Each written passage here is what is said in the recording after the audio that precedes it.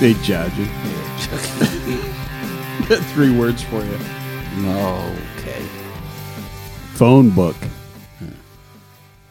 Holiday special, which is actually 2 words. Carpenter.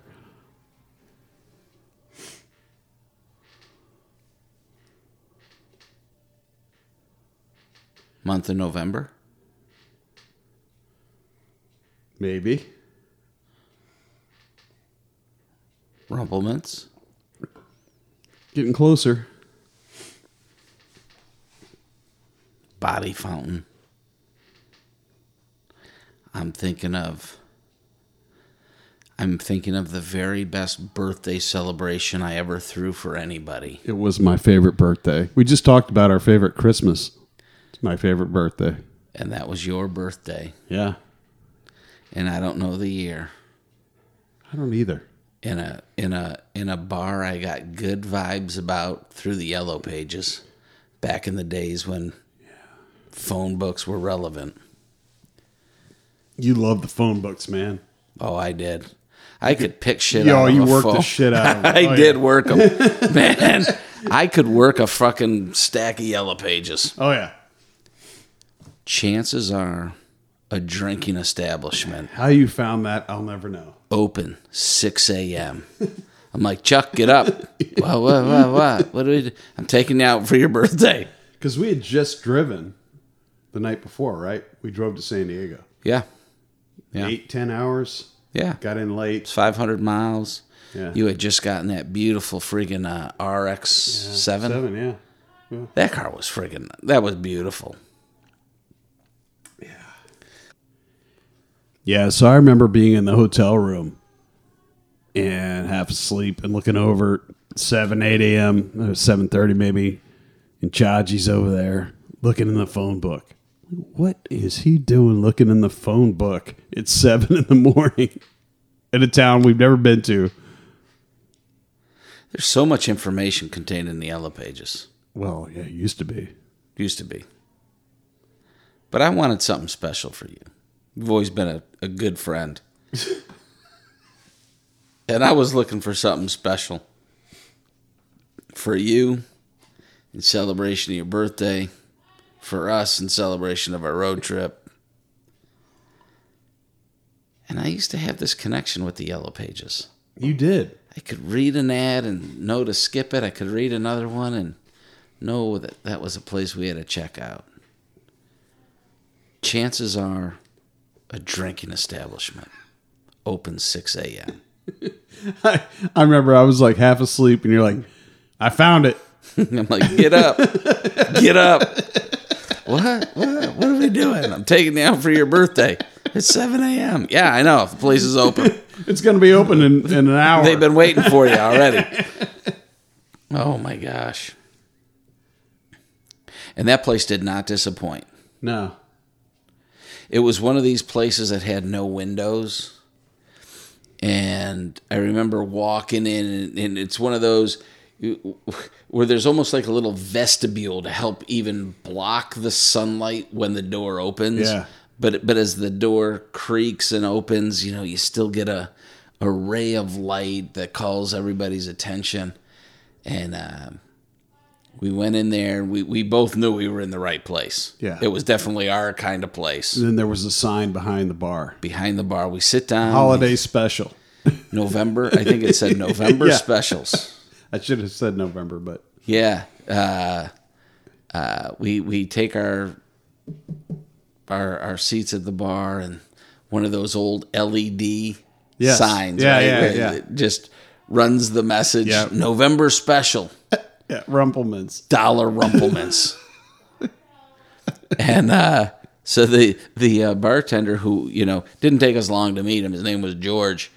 I'm like, hey, George, do you have, you still have November special? And he leans over the bar and gets right in our faces and says, don't tell me you two cocksuckers drink Rumplemans. I'm like, we do, George. I'm like, 2 Rumplemans, please. He goes, 3 Rumplemans coming up. I go, no, I only ordered 2. He goes, don't tell me I'm not drinking with you two cocksuckers. 3 Rumplemans, George. I knew it was going to be a good day. And I wasn't that bar savvy back then. You were bar savvy living, where you came from. But I was like, I didn't get any of this stuff yet because I really wasn't brought up in that culture like you were. But you knew exactly what he was saying. About an hour into the November specials, the door had opened a few times, calling our attention to the new arrivals. And at one point, there was a fairly attractive middle-aged woman, I guess you'd call her. I would say she's really hot now. When I was 25, she was older than us Yeah. at the time. But now I'd be like, she was pretty friggin' hot. put together. And so she caught our eye, and George, the bartender, who's been drinking Rumplemans with us, he comes back over and he leans over and he goes, "Hey, you guys see that broad that just came in? Her name's Lynn, and she loves Rumplemans." He goes, "Her only problem is when she drinks it, she can't keep her clothes on." So I'm like, "All right, George, 3 Rumplemans." He goes, 4 Rumplemans coming up. I'm like, "Well, 3. He goes, "What's the matter? I'm not still drinking with you fucking cocksuckers." 4 Rumplemans, George. So he brought us another shot. He brought Lynn down the bar a shot. Next thing I knew, we were down sitting next to Lynn. She was down. She got up. She actually got in the came middle. up and got right between you us, and I. Yeah. Yeah. Yeah. And I remember, she was friendly. She was introducing, thankful for the shot. And I'm like, "Well, George says that you have a hard time keeping your clothes on when you drink Rumplemans." She goes, "I do, but I've only had one." George, More shots. George, more shots. Oh my goodness. It wasn't long after that. We had her shirt off, drinking Rumplemans off her tits. We turned her into a Rumplemans fountain. Yeah. We just had George pour the shot on her shoulders. That's right, yeah. And we just... It tasted so much better off her tits. Oh, my God. I've never known. So I don't know how long that went on, but our friends showed up who kind of followed us out there and didn't stay with us, but they were like, "Hey, we'll meet you guys out there." Okay. 2 or 3 guys, right? They walked into I guess in their minds, a hornet's nest, because they were scared. But when they walked in, you and I were enjoying the fountain. Yeah. And the fountain just kept on giving.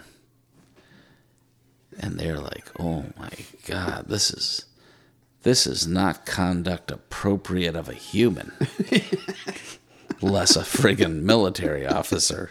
We're like, "You guys better go, because this is one birthday party you're not going to want to have anything to do with." They hung out for about an hour. Yeah. I think they played pool, and then they were like, "Oh, we got to go." Yeah, our buddy Donnie, I think he wanted to enjoy the fountain, but he was leery because of the other 2 guys he was with. Yeah. And he got killed a year later, right? Yeah, he did. Yep. He really should have stayed. He should have stayed, given the sequence of events and his ultimate... He would have had a blast. Demise. He would have had a blast, and that was up his alley for sure. But that Lynn was crazy. She was crazy. She was a former model, attractive, bright, but hornier than a 28 bald billy goat. Yeah. So what happened then? Well, she invited us to lunch. At her house? At her house, which was under construction. and her boyfriend Angelo was the general contractor, I think.